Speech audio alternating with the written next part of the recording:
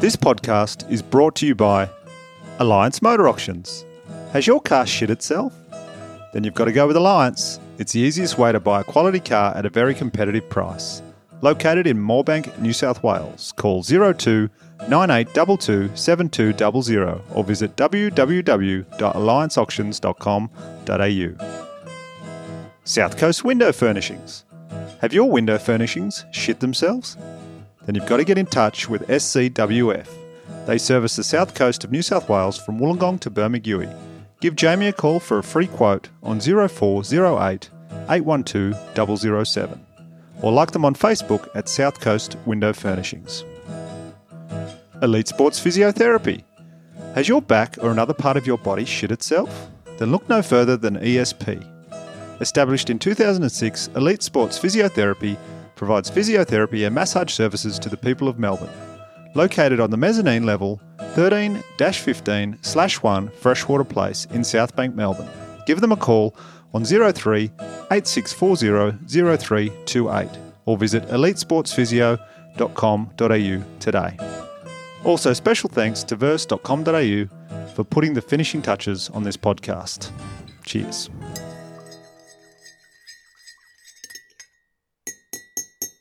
Hello. Thanks for listening. I hope you're having a good day or night or whatever you're up to. Hope it's going well. My guest this week is Australian comedian Rhys Nicholson. Rhys has been described as one of the most remarkable talents on the national stand-up circuit. I do agree with that, and I think he's only going to get better as well. We recently toured together, so I took the opportunity to have a chat with Rhys about stand-up comedy, life, and the art of lip-syncing. This is Taking It Easy with Daniel Connell.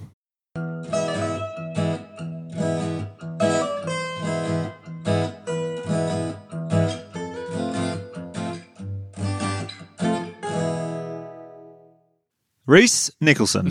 Oh, hello. Thanks for taking it easy with me today. How are you? I'm well. How are you? Yeah, not too bad. That was a nice start, wasn't it? Yeah, that was good. It said your name quite intensely. Yeah, it was a surprise. We were just talking and then like, oh my God. We've started. Yeah, we've started talking. Here we are in the beautiful International Hotel, I believe it's called. It is just called the International, which, I mean, sure. You do you, Horsham. Well, yeah, people, now that we've said we're in Horsham, people are like, oh, hang on, wait, International Hotel in Horsham has a sheep as its sort of mascot. A sheep that we were just eating lunch and we were talking about how the sheep is split up into the bits of the sheep that you eat Yeah. and how, as an emblem, that's quite full on. Yeah, for a veggie, I would imagine. Yeah. Oh, I did find it nice. It's very nice hotel. It's lovely. It's really very modern and swanky. But outside is in the car park is a chicken coop with some chooks just running around, and there was a loose chook in the car park when we got here. Were you telling me that the guy that runs this place was just like, oh, yeah, no, she gets out. She gets out. It's pretty annoying, actually. Yeah. So weird. Yeah, you just went, oh, she out again. Fucking hell. And on the menu, I think we just had lunch. The chicken, some of the eggs come from those chickens. That's right. Because it made a point of saying, I'm on the menu, a chook egg. Just why do you? I feel like much like milk. Yeah. When you think milk and eggs, you think chickens and cows, not. Yeah. Like it's never going to be like a duck egg. Yeah, no. Or something. Not in Horsham. A goose. A goose egg. Golden. Ooh. I'd eat that. We did just have a very nice meal though. But anyway. Anyway, try the International Hotel, guys. Yeah, definitely coming. This week's episode is brought to you by the International Hotel Horsham. The beef chicks are superb. How do you find the touring life? We're currently on roadshow touring around country Victoria. How do you find it? I mean, there's two answers, and depending on how long I've been on tour. Yeah, right. So what are we? 5 days into a sixth day? I think I really enjoy touring because we both work in jobs where we don't have too much, like, I like it because we wake up and a tour manager tells us, get in the van, we're going here today, and then this is going to happen, and then this, and it's pretty much, and that's quite nice because I feel like most of our year is us going, fuck, what am I going to do today to make it feel like I've got a job? But it's the most you feel like you've got a job, I feel like. It does always, we're on roadshow at the moment, it does always come straight after festival though. So quite often, I've done quite a few road shows now, and I once did 5 or 6 weeks around WA. Right. And that was just a man losing his mind for 6 weeks. Like it started off so, and because me and this double elbow skin, hi boys, were the only solid throughout the whole 6 weeks. It's a long time. It's a long time to be away, and especially, you know, no issues with WA, but there are some strange parts of it. There's some strange and deep parts of WA that are quite scary. Yeah. But I do really enjoy it. I enjoy that acts like me get to do it Right. in a way. Like, Yeah. even though I feel like I've got a pretty punchy act, it's also, there are times it's like, oh, this could end in a, I don't know, like some sort of farming implement through my chest. Have you had bad experiences before? Not on roadshow, but definitely in country gigs. Yeah. It's more weird ones. I once did a gig, and it wasn't even that far. A place called Maitland, which is in New South Wales. It's only about half an hour to Newcastle. Was doing a gig in RSL there, which, I mean, let's be honest, is not the type of gig I'm built for. Although strangely I am. I walked in, and a guy was sitting at a pokie machine, and he looked at me and he just went, "Fuck, you're different." And not even in like, he wasn't angry. Yeah. He was just kind of like, I've seen a different thing. I better say, so he knows that I know that he knows. It was very, just, you're different. Like, thank you. Yeah. Yes, I am. That's all you said? You just said that? Yeah, like there was no violence ensued or anything, but there's definitely been moments of like, I think an audience will tell you sometimes where they're either just stunned silence for 20 minutes. You're like, oh, this isn't about the jokes. Yeah. This is about me. Yeah. If you can't even, like, even a joke that isn't even about me, like just a standard blah, blah, blah joke, if it gets nothing, you're like not even anything. You're like, You're right. So you grew up near there, didn't you? You grew up in Newcastle. Bloody near knew Maitland. it, mate. So that's Newcastle. Spute Castle? Yeah. Affectionately known. Sure. Did you? So you born and raised there? Yeah. Yeah. Yeah. Born at the John Hunter Hospital. Heard of that? I've heard of that. Yeah. Yeah. Yeah. 10:55 at night, 22nd of April, 1990. My mum will call me every year at about 10 o'clock and tell me just what was going on in the last hour. She really does every year. And is it the same every year, or does she add little bits to it, trying to? Oh yeah, it gets a little bit more graphic every year. Apparently, by her words, apparently it was all going fine. I've talked about this on stage, but it was all going fine. And then right in the last few minutes, I moved my shoulder, and that's what's ruined her life. Oh, so really? Thanks, Mum. Thank you so much. What do you think made you move your shoulder? You just maybe Spite. have a little. Take this. Thanks for bringing me into this world. Even as a child, I was having existential crisis. And how was your childhood there? How was like school and Annoyingly, pretty good. right? Like, I'm running out of gear. Yeah. It was good. I mean, I was bullied and stuff, but not. I was pretty like my parents. My mum, my dad's both my parents are ceramicists. Wow. Yeah, that is the response that always gets. Really? Quite a tough word to say Yeah, as well. it's short, especially with my speech impediment. Yeah, so they were both artists. We grew up not in like a boohoo kind of way, but grew up very, very, very poor. Like lived in I always forget this is quite full on, but like we lived in my parents bought this building that was a dilapidated movie cinema. That sounds cool. It's pretty cool until you realise, like, so my sister and I, there's 7 years between my sister and I, she would have been, like, I was about between 2 and 4, I think, were these ages. And then my sister would have been, like 7 years older than that. There was no, like, there was a toilet and a sink, no bathroom, because it's not built for people to live in. Yes. But because it was my dad's studio, and it was a massive, I have these really vague memories of it, like this huge open space that kind of had like a mateship kind of kitchenette in it and stuff, and we slept upstairs on this kind of balcony thing. Did it smell like popcorn still? Yeah, and there was still this old man that walking around selling it, talking about the old days in show business. Hadn't been a movie theatre around here in nearly 40 years. We're going to start this. I've been in this running joke of this particular roadshow for a long time. But so my dad, with these huge glaze buckets that he would use to glaze his pots, he'd like empty them out and hose them out and fill them up with hot water. That was our bath. Right. Which was cool. Like my parents, they were very, very poor, but like we were not aware of that. Like Right, very yeah. like made it seem. But in retrospect, I think back and go, "Wow, that was crazy." And then they had some pretty full on financial issues, and we moved in with my grandmother for a while. Mm-hmm. But yeah, so very like I was raised by a village essentially. Yeah. Like so there was always people around. What sort of bullying did you cop at school? What was it? Probably not even that horrific. Like I went to a performing arts school, so I was quite lucky that we were. If anything, the school itself was bullied by the rest of the schools. Okay, yeah, because we were the Hunter School of Performing Arts, or as everyone else called us, the Hunter School of Puffs and Tarts. Wow. So if you wanted a hand job, you knew when to come. Just pop it through the bars.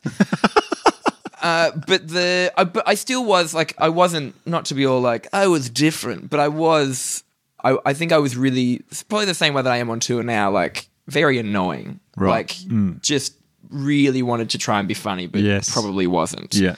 And just, people didn't quite, and I was super into, all the standard cliche things, like I love the Rocky Horror and all those types of things. When I think also my sister being older than me, I spent a lot of time around adults. It's not that I was grown up. If anything, I was kind of immature, but my references were kind of off. Yeah. Like I kind of always, my parents were good in the way that they kind of let us hang out. Like it wasn't a kind of, okay, the adults are here, go to bed. Yeah. We were kind of taught to cool. kind of hang out with adults and not, but it also meant that, I think part of the reason I'm so crass is because I was taught to be never rude. Like I think I'm a pretty polite person, but I know like references that I probably shouldn't have known when I was young. Okay, yeah. Do you feel like that you felt like an adult quite young then as a result of that? I think so. Yeah, like in a way that, I really wanted suits and stuff when I was quite young. Right. And like I would always like, I still like, I love video games and all that kind of stuff. Like, but I remember just things of, I was very disinterested in school as well. I never really figured it was going to help me with anything. Yeah.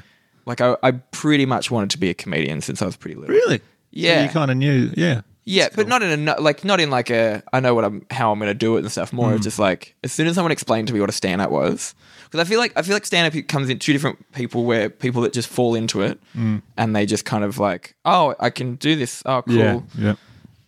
Like Hannah Gadsby is one of those people where I think someone signed her up to Raw and kind of painted her into a corner.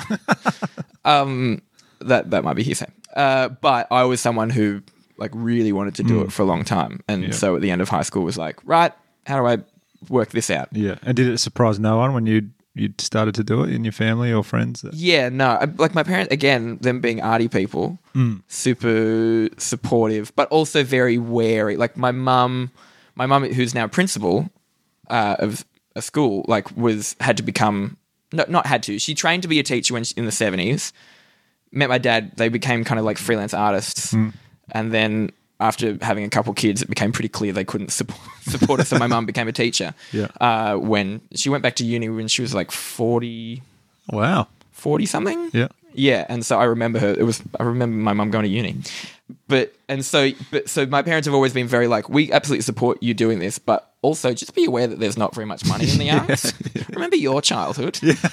But have always been like when I first moved. No, even before I moved, my dad used to. I used to do this open mic in Sydney when I lived in Newcastle. On a Wednesday night, it was called Comedy on the Rocks, and I would finish school. This is like when I was 17 into 18. Would finish school, get on the train, go into Sydney, bomb for 5 minutes. So it takes like 2.5 hours on the train. Yeah. Bomb hard as well, like mwah, like such a bad bomb. And then just get back on the train and come home. My dad would pick me up from the train station at like 11 at night. And the obviously that train ride home would have been pretty. Oh boy, just Hungry Jacks. Just sitting eating Hungry Jacks, going oh boy. Yeah. But you went back again. You persisted. Yeah, I think I've always been, and I was lucky. I did Raw pretty early. I did Class Clowns. Like kind of I'm lucky that I think I'm the first generation of comedians with YouTube. Like, but it was I was 17 when it became kind of a thing. Yeah. And so kind of had more access, like, had all the VHS. Like I was a comedy nerd. Like I love comedy to my detriment at times, I think. Whereas, some comics we know that just are like, oh yeah, not that interested really. Like, yeah, I know what you mean. Yeah. Did you look up to anyone in particular in the scene before you started? I know we've spoken before that you were you were a big fan of David Byrne, the musician. Yes, we were talking about that today. Yeah, and that when I thought that, I thought that doesn't surprise me. You can tell you you've got some of his characteristics, I guess. Yeah. I always try and look like everything, and this is super wanky. If you were to look at my act, you would not think any of this type of thought has gone into it.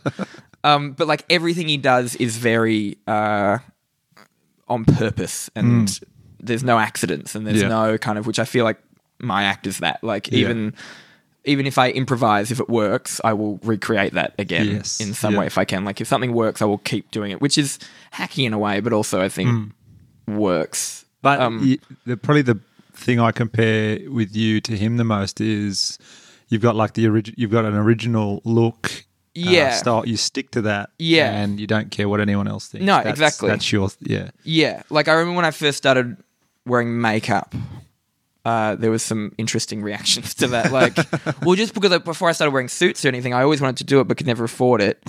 And I started performing at the Comedy Store when I was about 19 in Sydney. Greatest venue in the country.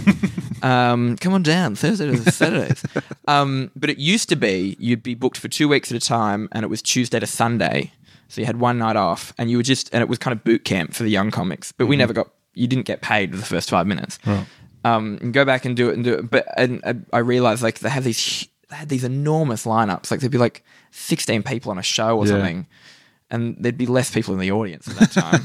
And I started to realize like, oh, I'm just another person in this lineup. And this sounds like this is the wrong. No, it's not the wrong. Actually, no, it's the right way to think about it. So I started dyeing my hair bright red and putting on makeup and wearing crazier clothes because it's like, even if they didn't like me, they will remember the red-headed one with the porcelain skin. Yeah. And then when I got a little bit more money and I started buying suits and stuff, it's like and it is a character. Like it's what I look like in my head. All the time.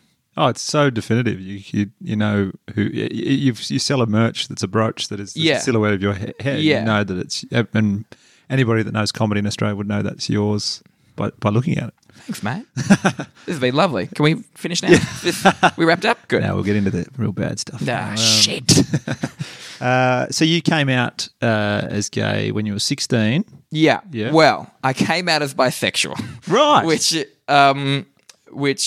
Which my fiance now is, but I think when you're gay, and even now, the more I think about it, the more I tend to veer into like if we do like a deep dive on it, it's like sexuality is fluid and blah blah. There are definitely women in the world that I find attractive. Yes, but it is so much easier just to call myself gay, and I'm so clearly to everybody else gay. But you know what I mean? Like there's people that I'm like.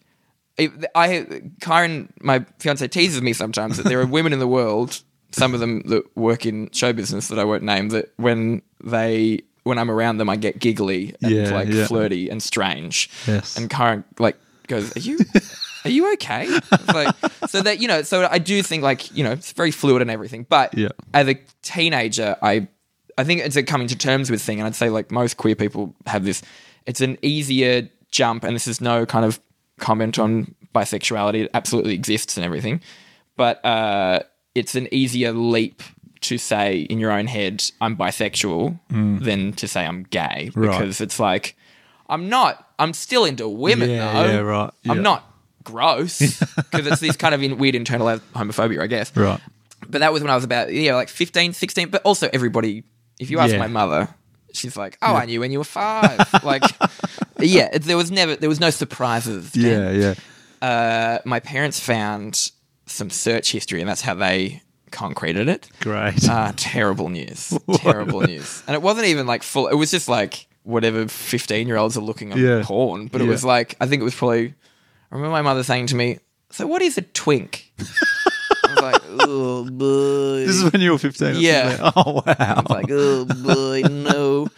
And I think my mum was just like, because I knew to get rid of search history. I knew how to get rid of your history, but I didn't know how to get rid of the, if you type something into Google and all the recent searches come up, I had no idea. Like it was an old Mac. I didn't know how to do that. I don't think you could then. So I think she probably typed in like something. What was she searching? Yeah, exactly. Probably twinks.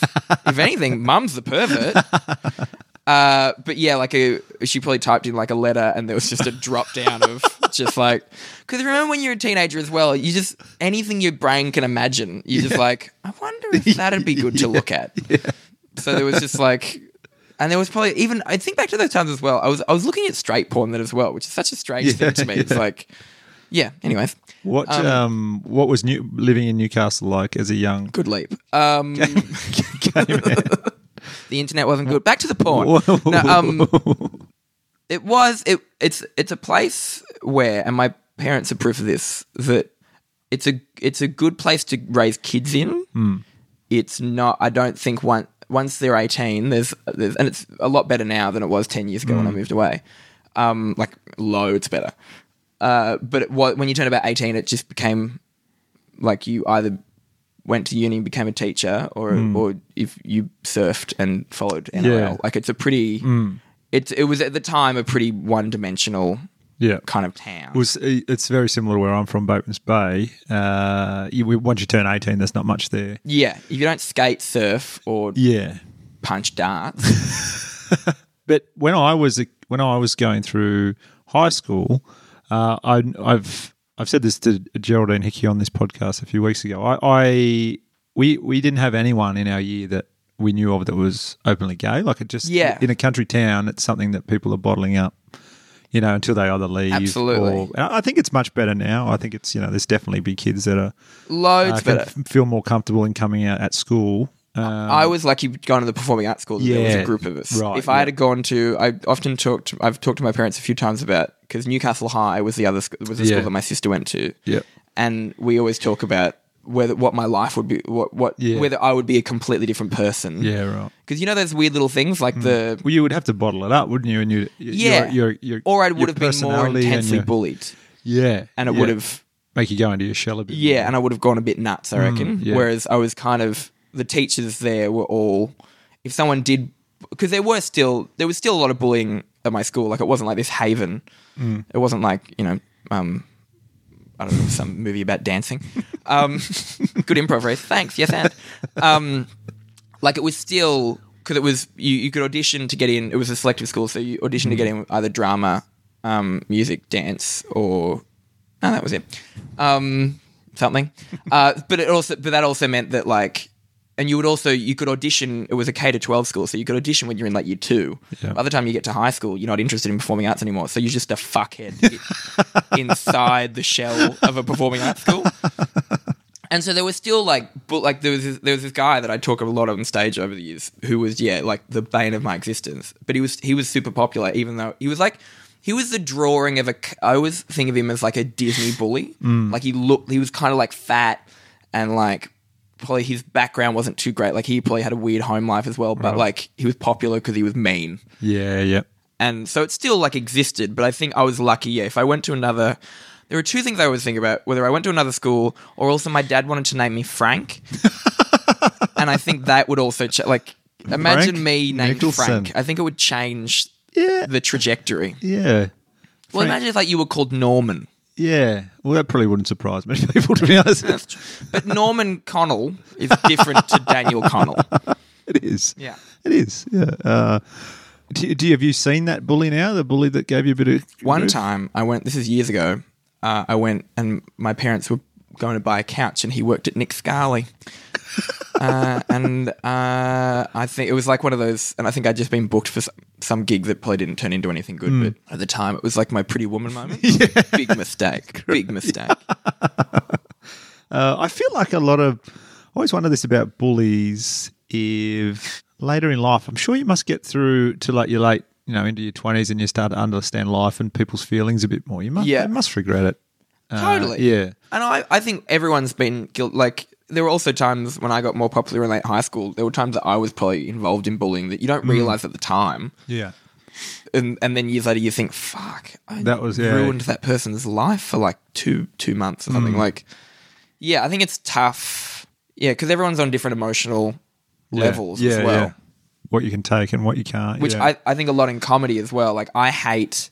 It's now made me hate, and I get into, not arguments, but like, I don't like teasing very much. It kind of rubs me the wrong way. Like, I'm not one of those people, but not in, there's that kind of fun thing when two comics are like laughing and teasing each other. But there's people in the world that just keep going the whole time and will say like, oh, that's because you were shit last night or something. And even though they're joking, it's like, Have a rest, please mate. stop. Yeah. Please stop. Yeah. And so I hate that type of shit. Anytime that a room of people are laughing and one person isn't, Yeah. I'm like, ugh, this Yeah, is yeah. so annoying. Yeah. Whereas some people just like, and I think, it's interesting to see quite often the people that are like that were also bullied as well. So it's this funny kind of, absolutely. Yeah. Trying to get some back. yeah. In a weird way. So you moved to Sydney when you were 19, which is super young to move from a country place. Although Newcastle's pretty big, but did It's you feel a city, but it's a Yeah. town. Like it's got no big buildings or anything, No, yeah. but it's got a Maya. Yeah, well, that's nice. It's got 2 Westfields. It's good enough. I think it's grow like it's one of those cities that grew a lot. Even in the Yeah. last 20 years, has grown a lot. As soon as you moved to Sydney, did you feel more comfortable being who you were? Yeah, Who you are? It was like, I think that's the thing, and you would have, because you've moved around quite a bit. Yeah. There's almost a level of not like reinvention, but you can create things on your own terms. Yes, yeah. Suddenly, and you there's not this complete backstory that the whole group of people know about. You can kind of Yeah. be like, be selective of Yeah. what people know about Yeah, you. yeah, absolutely. Like, yeah. So yeah, there was probably that. I was pretty messy for a few years. Now looking back on it, like I was lucky that I met Kyron when I was like 22 Yeah. or 23. So that kind of evened things out, and I kind of settled down a little bit. But there's a few years there where, especially because it worked out, the first night that I performed at the first night that I lived in Sydney was the first night I performed at the Comedy Store. Like, as Okay, an yeah. act. That's cool. Yeah, so it kind of like it just happened that day was the day that they were happy to have me on. Yeah. And you had the red hair and the makeup at this point? Nah, Not quite yet? no, that wasn't until like probably 2 years into doing that. Like Okay. it would have been like 21, I guess, Yeah. when it slowly started to. I just had bad skin, and I just started Right. wearing makeup. I think people sometimes ask me, "It's like, and was that a comment on masculinity?" And Yeah. I was like, "Nah, just shitty skin. It's bad skin." Covering it up. Which in turn fed the skin. So very. In fact, I had pretty dark brown hair. There's still pictures up at the Comedy Store of it. It's harrowing. And I was really angry and like wanted to be like a shock comedian and really brutal and like just terrible. But then also had no concept of tone. Like I'd have one of my opener for years was I was babysitting my neighbor. This is terrible. I do not stand by this joke.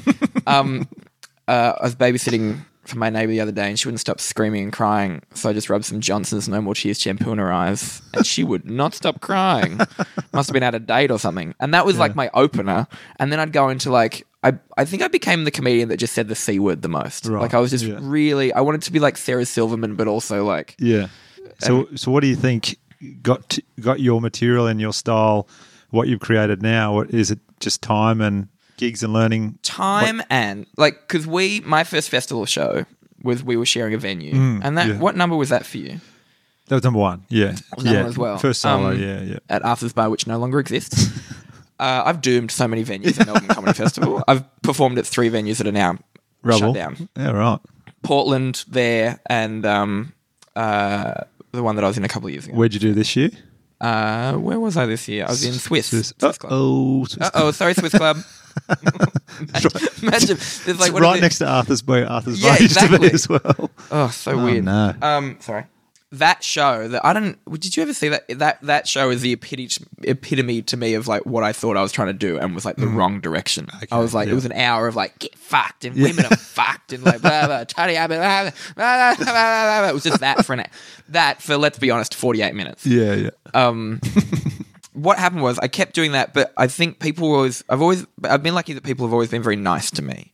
Like, because I feel like I'm not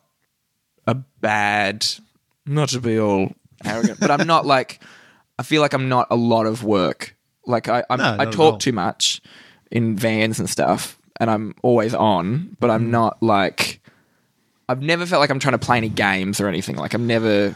I don't feel like you're always on, as in you're talking all the time. You're definitely always on, and I like this with your comments. You'll just Yeah. throw a dart Yeah. every now and again, and it hits the bullseye 90% of the time. Very good. Oh, thanks, man. But I do feel like I can be exhausting. I know that, but I don't feel like I'm not malicious and stuff. No. So people have always, even when I had a bad act, people were like, "He'll come good." Yeah. And I had a lot of work, but this happened like only about 4 years ago. Zoe Coombs Ma, who now strangely is my ex-wife, who'd become a mate of mine, I was just talking about how I just really, because you've ever done this where you just don't agree with your act anymore. You look at it, as a thing, and you're like, I just don't. This is not me. Yep. But it's taken me 4 years to make this, so why would I throw it all away? And we were at the Comedy Store one night, and I was like, we were both a bit drunk, and I was just complaining about saying like, I'm just none of this. It was too aggressive. I don't feel good about this anymore. I'm quite happy now, and like I was still doing jokes as a 23-year-old that I wrote as an angry 19-year-old, and they were all just like, teen mums are shit and blah. And so then it just took, it just takes like one person to be really, she was just flat out honest with me and just went, well, stop doing them. I'm like, no, I don't, well, no, but it's not that. And she's like, no, just stop doing them and write a new act. Yeah. I was like, oh, all right. Yeah. And then I spent about a year doing that, and now that's kind of what I do now. Yeah. Like, do you know what I mean? Like it sounds so simple, and that's what I do now. Like the makeup and all the glasses and all, and like I feel like I'm filthy, but not actually not aggressively filthy, and blah, blah, blah. That all came from that. Yeah, right. So any comic though, it takes you a good 5 or 6 years just to find your voice and to find what you're writing for, and writing for yourself. Takes quite a writing for yourself, not what you think you're meant to be doing. Yes, yeah, and then being comfortable as well on stage. Yeah, it all sort of comes into one. I feel comfortable. Yeah, I'm still not 100% comfortable now, but things are getting. I've been meaning to say that you look very uncomfortable on stage. See, I've just said how I hate teasing. Really though, but because I would say you're one of the most like. Yeah, I mean, like maybe not like outside, but just with your act and where you're headed and what you want to get across and stuff. So I always say, like, you start at your first gig, you start 5% confident, 95% terrified, and then over the years that changes, evens out, and you get to sort of 95 confident, 5. I don't know if you ever get 100% confident. No, and I don't think you should, because I think once you're 100% confident, you're not good anymore. Yeah. Like, as in you lose that little feeling in your belly. Yeah. But it definitely, after that, I've been about 9 years in now, and you start to sort of think, you get told when you start, it takes 10 years to get to what you want to do. And I totally crazy. Yeah, but I totally agree with it. Yeah, it is weird to. That's bananas. Yeah. So what are you? You're 6, 7, 7, 8. I'll be getting up to 2009 is when I did Raw. Yeah, similar then. Yeah, I started. Yeah. But I don't I did open mic in Newcastle and stuff. But I don't count that necessarily.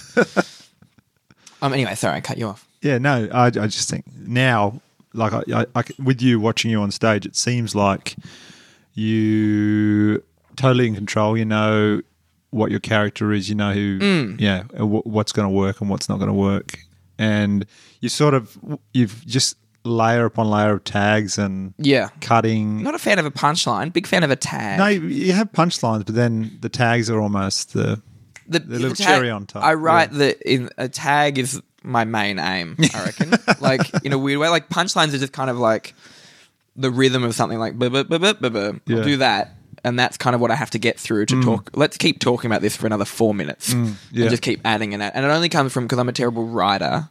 Like, I can't sit and write a show. Right. I have to, like, write a premise and then bomb for weeks and weeks and weeks. Which will be coming up in the next few months. Come stop by Spleen and see me going, is this the thing? What about this? No? All right. Bye. See ya. You're listening to Taking It Easy with Daniel Connell.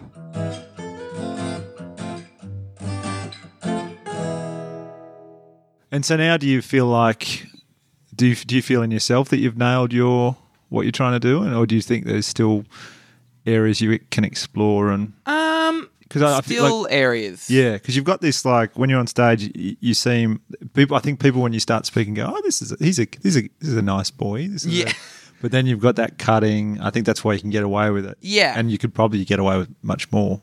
Yeah, I'm happy to admit I'm pretty affable on stage. Like, and I don't quite understand it myself. Like, that's probably the thing that I don't understand the most, and not in like a putting myself down thing, but I don't get it, but I'm happy to use it. Yeah. But it means that what probably got me across the line back in the day when I was saying awful things, like I look at some of my old act and think about, I found like an old recording of one recently when I was going through an old laptop.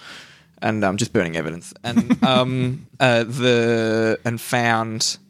like a recording of one of my and a set list, and it was like it's nearly all of it is that kind of borderline like misogyno kind of stuff. Like it's that all gay comedians at some point goes through, like male gays goes through some sort of like vaginas, gross. No, thank you. But I think I got away with it a little bit horribly because I was like the kind of fun, affable seeming guy. Yeah. Now I'm doing more like this show that I'm touring at the moment. I really am quite proud of, like, because it's just an hour of stand up, but there's a few little things in it because I think I've built this little idea about myself that my shows are quite paced, like fast paced and punchline heavy.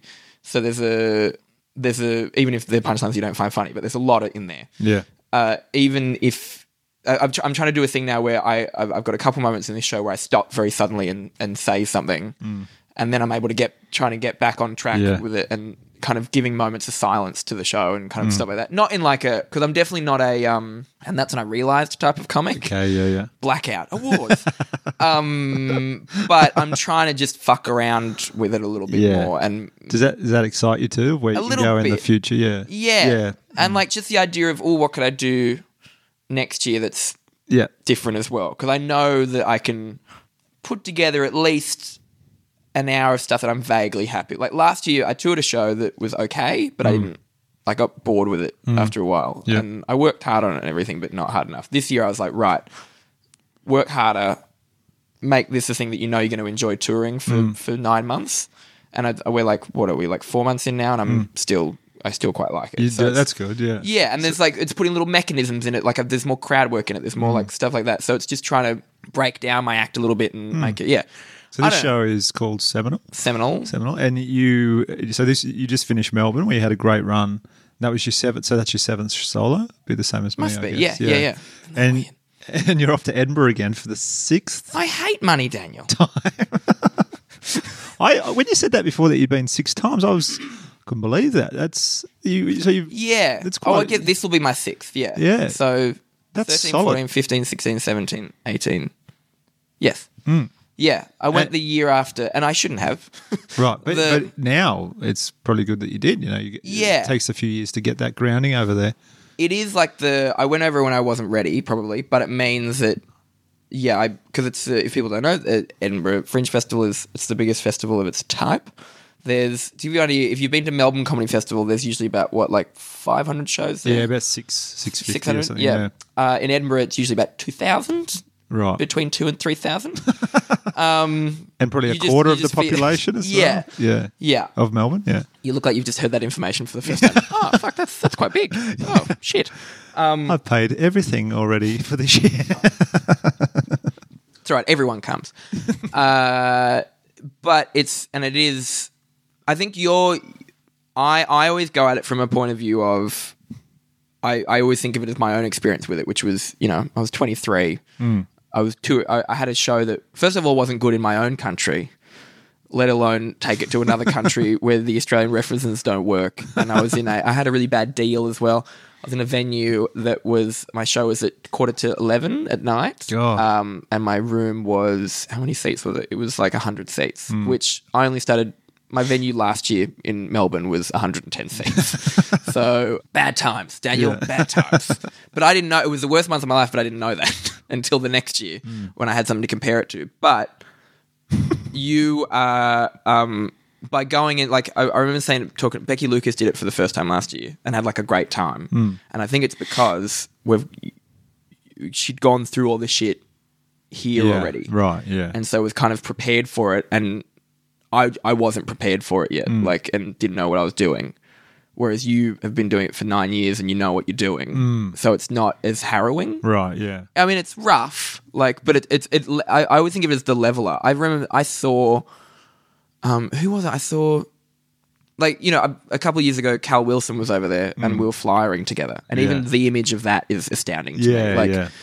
Like I've seen, people have said they've seen Will Anderson hand out a flyer in Britain. Like, that's bananas. That is scary when you hear stuff. So it's an ultimate, it just puts everyone on that level again. Yeah. Do you feel like, because everybody says once you go to Edinburgh, you come back super match fit. If you've gone 6 years in a row, do you find then your next Melbourne show after that is better again? You just keep... It's like boot camp. Yeah, you sort of... Must have made your skin pretty thick those first couple of years going quite inexperienced. And just in the way of, it makes you not sweat about, the one place I've ever had to cancel a show was Edinburgh because no one had bought any tickets. And at the like up until then, it was like the worst thing I could ever think of to do that, and it still kind of is. Like to me, it's like ugh, so icky because you have to like you're out there flying, and then you go and check your numbers, and you've been flying for 3 hours, and it hasn't changed, and you go and you have to say like I think we have to cancel the show. Yeah. One time I went to go to cancel the show. This is the one time I've ever cancelled the show. Went to go cancel it. As I was walking up, the lady, Robin behind the counter said, we've just had 2 sales and we can still cancel it, or do you want to do the show? And I kind of was like, and it's that you over romanticize comics always talk about like, I do the show to 2 people. It's the best show I've ever done in my life, which is absolutely a lie. It wasn't good for anyone involved. But I was kind of like, oh, just do it. Just do the show. And I'm walking down the venue. A friend of mine that I grew up with that I hadn't seen in years and years and years was like, hey, we just bought tickets to your show. And I was like, no, you didn't. We're going up and we're cancelling the show and I'm going to buy you a drink. Because, like, I'm so glad I found out before, though. Yeah, because absolutely. imagine if I had walked out. 2 mates there, just 2 people go, hey, Reese, this is awkward. But it does. It makes you a lot better. And it also just, it's such a melting pot. Like, some of my best mates in the world now, I see once a year. And for that month. And then they come over to Australia a little bit more. Yeah. Like Daniel Sloss is like, we've known each other since we were 17, 18. And now we see each other like 3 months of the year. Like, it's such a, you find yourself in a room with people that you never would expect to be in a room with. Yeah. That's cool. Yeah. So you're excited to go to Edinburgh this year? You think I am. with this show, you're ready to rock and roll? Yeah. And I think you'll notice as well, like once you've done it, it changes the way that you write shows as well. Like as in, I automatically feel like I write shows now that are vaguely more international. Okay. Not in like so it can sell around different markets, but it just makes you think, like, it builds different mechanisms in the shows. But I feel like this show has that. Yeah, and I'm looking forward to it. Like, I don't have the fear anymore. And like, I've got an agent over there now. And like, I'll spend July there and I'll trial the show a couple times. And like, I've started to try and do gigs in London now, just trying to be... Right. Because that's the other thing with Edinburgh as well. You'll make friends. You make friends with like people that we're already friends with anyway, just through Melbourne. But like all the kind of Phil Wangs and Nish Kumars and Sarah Pascas of the world who are then nice to you and put you on things and stuff. Yeah, great. Could you live in London, do you think? Could you move? I don't know. I've told my agent I would. Is that just to get the deal across the line? Yeah, basically. Yeah. Sorry, Chris. Never going to happen. I think I could, but I wouldn't do it for another few years. I'm at the moment spending about 3 months a year there, and back and forth. And if I get work over there, like the thing with the agent is new as well. Like it's only about a year old, and but that means it's only about 3 months old, really. But they've already been like I've done this live at the BBC thing over there, and like, but I just think so many Australian comedians do it where they move over at the wrong time, right? Yeah, and then they. Like, I feel like I'm just starting to get momentum here or something. Yeah. I'm finally getting booked on, like, little things and it would be... You see people, they go over there and go, right, I'm going to go over there and become a thing over there. And they don't become a thing there and they lose becoming a thing here. Yeah. So it's just like... Then they just become kind of these grim ghosts where they just do the same... You know what I mean? Yeah, and it's just... and you're still quite young. Exactly. Yeah, I got time. Yeah, that's one thing about stand-up, I think... So many people are in a rush early, aren't they? It's a long game. You got to just be willing to. I think it's just once you get wait it out. And we were talking about this the other day. There are so many. I think we can really only. There is a strange fear, and where I think when you get into your like 60s, 70s, it becomes tougher to imagine. Like I think every stand-up in the world should have some kind of like, what else am I going to do in this industry as well? These are really my thoughts, but just because I can't think of other than say like Denise Scott, who is still powering and incredible, and I think she's only like 61 or something, but she's really only one of the few comedian like stand-ups that I can think of that are doing stand-up. Yeah, I spoke to one of our friends on this podcast, Susie Youssef, about that, just having a few strings to your bow. Yeah. I feel like Australia, you kind of need it. I would love just to be able to do stand-up alone and not have to worry about social media or. So would I. But it's all necessary to make something happen now. And Australia's not change it. Yeah. And Australia's not big enough the industry isn't big enough to only be able to do one thing. In America, you could definitely, there's enough work and you can also specials and things you can also just tour the same hour for 40 years. Yeah. There, because there's so much space that no one really ever sees it. Whereas here, if you don't, I love when I've talked to American comedians about this, they are so kind of not blown away, but are amazed that we do a new hour every year. Yeah. It's like, well, no, it's just what we got to do because there's only 4 places we can go. Yeah. I want to talk to you about, this is out of the stand-up now, we're getting into another one of your passions that I witnessed. I witnessed you do this at this festival just gone, 2018 Melbourne International Comedy Festival. I hosted Good plug. we get paid for that. I hosted the late show at the Hi-Fi Bar and then introduced you to your little baby you've got going at the festival, the lip sync battle, which I could not believe. I'm not saying... Stay away. No, I'm not saying... you're mouthing the words to a song on stage, which sounds... But there's more to it, obviously, but... No, maybe not. Not really. I described it in one sentence. Yeah, that's exactly what it is. The place was so packed. I've never seen... it must have been 500-600. It was. I had to try and get to the back of the room, and I couldn't get through. There were so many people to watch you do that. It's so weird. I have no idea what was created there, and it's quite terrifying. I get more stressed about that around the middle of the festival than I do my own show because I've got an hour to fix it. If I fuck up my number, 500 people are going to go oh boy, and it's so silly. It's so if you don't know, so. This started. I think this was our 4th year doing it. Years ago, it was on Roadshow actually. The Magic Bridget Bantic. The Magic Bridget Bantic. She's magic and amazing. Name. She. I record these lip syncs on my Instagram, and I was doing them a lot because we were on Roadshow, and you get a bit bored in your shitty motels. And a shitty motel makes a good backdrop for a lip sync because they're quite grim.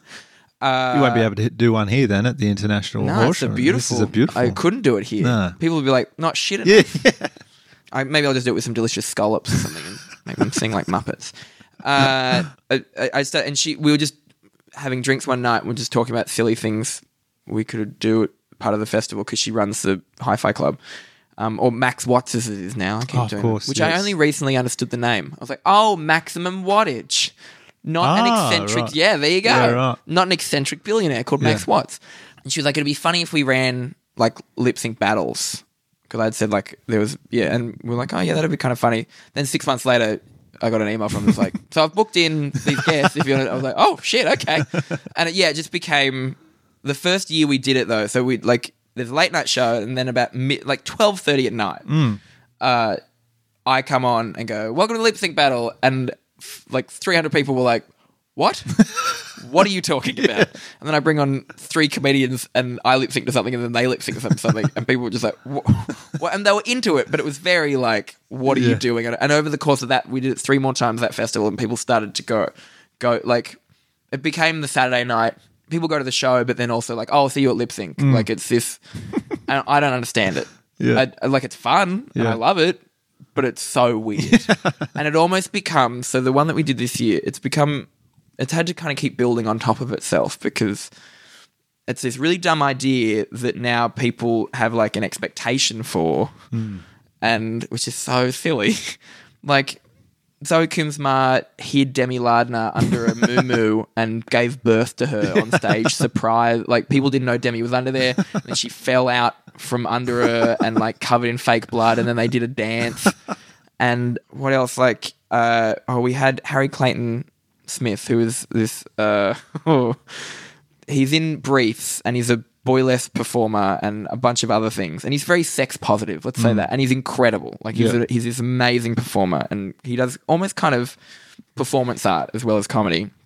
He did this character that he does called Rebecca, where Harry has a beard and just put on a blonde wig and a slip and had a selfie stick and was dancing and then proceeded to take off the slip and stick the selfie stick up his ass and start getting photos with people while lip syncing. I think it was the I don't care, I love it, like whatever. Yeah, I think it was that song. And we've also had like just it's gotten to the point now where I think that was a level that we found where I came out on. I didn't know he was going to do it. I knew that something was going to happen, but I came out on stage and was like, oh, okay. And there was that kind of, when something crazy happens on stage at a show, like, a glass smashes or someone really goes heckler or something. There's this, people are laughing, but when the MC comes back out, there is this like, what did we? Oh my God, what was that? Like, this is fun. Like, we just came to a comedy show and now this is happening. There's a selfie stick up his ass. And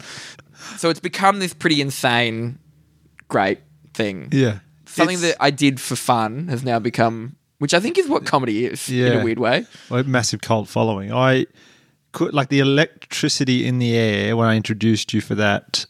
You could write the best hour ever. It's so much. It's just people mouthing the words of a song, and it has I think it's because it's also seeing people, because we tend to book comedians that do it, and they do something like, we like to book people like the biggest I think I've ever seen it go was last year. Auntie Donna did it, and they did Bang Bang, that bang bang into the room, and so the three of them, and they had synchronized, like I think it's something that people really love, and which is I think the same in stand-up, is someone working very hard on something that is very silly. Yeah. Like, when you watch an hour show and there's a reveal at the end that you're like, what? Like, there's like Celia Piccola years ago learnt a piece of piano or something and they had a running thing, and then at the end she played it on piano. It's like, oh, you've really put work into this silly thing. They did Bang Bang, and the whole time Broden was just to the redhead was just to the side, kind of dancing a little bit, and you could tell people were like, what's Broden gonna do? And when the Nicki Minaj bit cut in of that song, like, he was word perfect and did this like amazing, almost voguing kind of dancing while the other guys like were like synchronized around him. And I've never seen, first of all, that got a cheer, but at the end of the song they ended in this like arms up and like heavy, like that kind of thing. And I've never heard a noise like it before. So I think that's when, and Bridget and I looked at each other and were like, fuck, what have we created here? Because it was like, I don't know how to explain it. Like that, it must have been a year or two ago. And it was just, we knew that we couldn't, because we were thinking like, oh, it might get a bit stale. Let's not do it every year. It'll just become a bit weird. But we're like, I think we need to keep doing this or people are going to be very angry at us. It's so weird. And it feels like, because it's not something I just come out and I do a number and then I bring on the acts. Like, it's not, but it's become a thing now where I play this kind of horrible version of myself in the lip syncs as well. I always say to the acts, like, when you come out, I'm going to be quite mean. Yeah. And I want you to know I don't mean anything that I say, but it's just kind of the character that I've built for this show now. There'd be the odd person you'd mean it though, wouldn't it? Huh? There'd be the odd person that comes out that you'd mean Oh, it. absolutely. Yeah. Oh, that's why I say it to everyone. I mean it to almost everyone. But like things like Auntie Donna, when they finished theirs, they were on the ground and one of them tried to grab my leg and I said, don't touch me. I don't want to catch sketch. Like, just kind of boiling down and then sometimes like they'll, like, Helen Badu was on. That was amazing. Like, if they give it back to me, that's the kind of fun thing. Anyways. Yeah. Excellent. What about yourself in your downtime? What do you like to do to relax? What do you do away from comedy? I'm one of those people, because I travel a lot, and I'd say you're the same. Like, but you go off on holidays and stuff, don't you? I try and have a week off in the middle of the year and then a week off around January. Yeah. Like, where I just don't look at anything. Yeah. Don't look at a phone or have no internet connection. I'm about to do that for the first time next week, and I will get back to you on how that goes.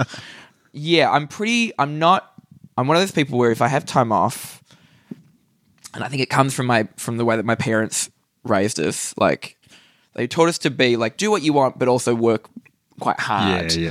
And it is inadvertently, they have the same thing as me. There's a guilt in. Absolutely. I know what you mean. Yeah. Comedy, because it's on every night throughout the year, you feel like you need to be. And when you look at a calendar, if I look at a calendar and there's 2 nights there, I'll get on Crab Lab or I'll get on blah, blah, blah. Because I think it's a muscle. And if you don't work that muscle, like, I've booked a couple gigs straight after I get back from my little holiday. As if to be like, well, 5 days was enough. Yeah, straight back into it. It's also necessary, though, to have. Absolutely. I think, working 50 weeks of the year. You go mental. Is great, but you do need to just totally get away from it because it's all encompassing. You just can't. And that's a good way to do it. Maybe that's the... Because we do have that forced kind of week off in January anyway. There's not much on through Christmas, New Year's. Things just kind of shut down. Yeah. So, I think this will be my first kind of time away. And also, I think it's the first time I've never... my parents have instilled in me is like... Because I think in our industry as well, if you're not... The way that my brain... That was weird. I don't know what that was. Did your brain? Yeah. I think in my brain, there's this thought of, if you're not working, you're not making money. So, yes. So why would you? And if you're on a holiday, you're hemorrhaging cash. Yeah. So why would you do that? Yeah. But now I'm working enough that I have a little bit of money that I can kind of do that. Yeah. But there still is just this like, maybe I should. But we're going to a place where there is no phone reception and no internet, and there's hot tubs and I also sounds awesome. It's going to be the best. We'll see how... I think it'll take until day 2 for me to relax. The first day I'll be like, but what if my agent has something to... What if the world is burning down and they need someone to do a gig? Yeah. I relax by... I play video games. I'm a pretty anxious person. I'm not a good relaxer. I'm not a sit on the beach and read a book type of person. Yeah. I need...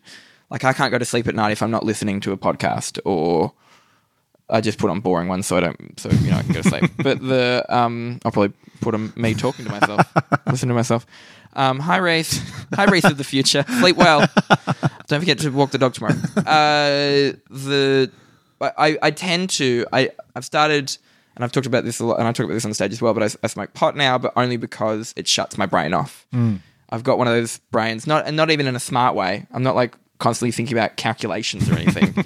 I'm just always thinking about, I'm either worrying about something or I'm thinking about something that I have to do or that would be fun to do that thing, but never actually doing that thing. So I do things to I play video games or I watch something to switch off. I'm not I could never meditate. Yeah, right. Ever. Yeah. I've tried. Does not work. Whereas almost, I think, video games are almost meditative for me. Yeah, yeah. I want to ask you this as well. Do you get much fan mail from in particular young... gay boys. Yeah, gay guys and girls that... because I think what you've done, you were in Newcastle, you're really yourself, you're not afraid to say what you are or who you are, and you sort of portray that to the public. It would make someone else in a country town in a similar position, not sure what to do, give them a bit of confidence that they can come out and be themselves. So, it's not like that's the aim. No, but it's I do get just the same as a lot of the other ones do. Yeah, being in the public eye, I feel like you would get yeah. contact from people in those situations. I've definitely also like spoken publicly about like I was on the feed once talking about when I had an eating disorder in my late teens and my early 20s, and like the there was I kind of wrote my show a little bit about it last year as well. So like those types of things as well, and I talk about mental health in my act, and I talk about blah blah. I always try and have some sort of underlying like I'm fucked, it's fine. Yeah, like yeah. As if so if and I do get a lot, not a lot, but yeah, quite a few messages. But I do, and I always reply, and I always, like because yeah, it is full. Like sometimes you get really full on things, like really full on things. Yeah.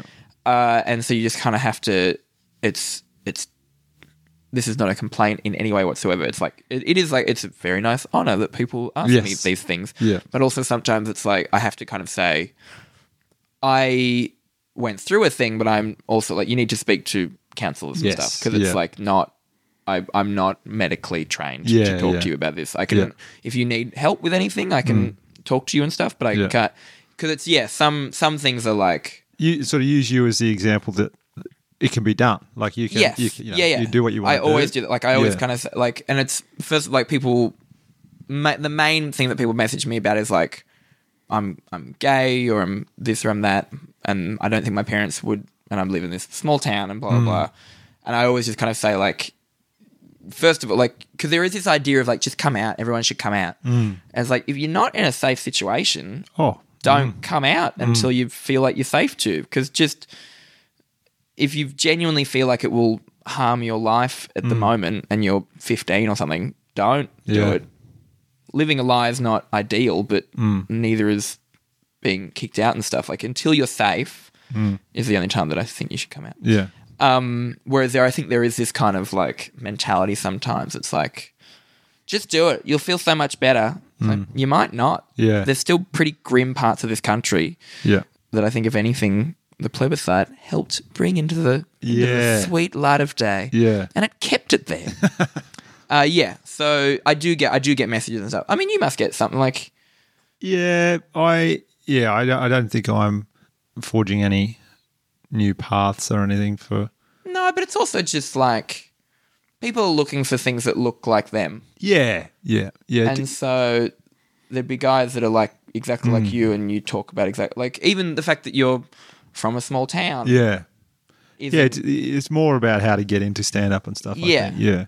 But I think the same thing. Like, if people see them, the reason I was such a comedy nerd, like I remember seeing Maria Bamford, even though we have nothing in common in our acts, but she's probably her and John Mulaney are my favorite comedians.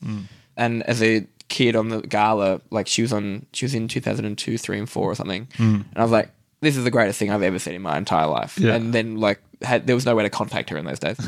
I definitely, if I was my age, if I was the age I was then now, I would definitely be like sending her weird messages. Like, I was definitely a menace. Yeah. It's so funny. Did you check every avenue to try and get in contact with her at the time? Not in contact with her, but like I used to he kind of teases me about it now, but like when like Will Anderson would come and do the Newcastle Civic Theatre when I was a teenager, I'd like wait at the stage door with my best friend at the time, Sarah, and we'd like get him to sign things and stuff. Yeah. It's so funny to me now. I have to kind of do similar moves on people being weird with me that I definitely saw people do to me back in the day. Like just watching that happen going, oh boy. I am like kind of saying like, oh, I just need to pack up my stuff backstage. Thank you so much for coming. Or, oh, we've got to get somewhere.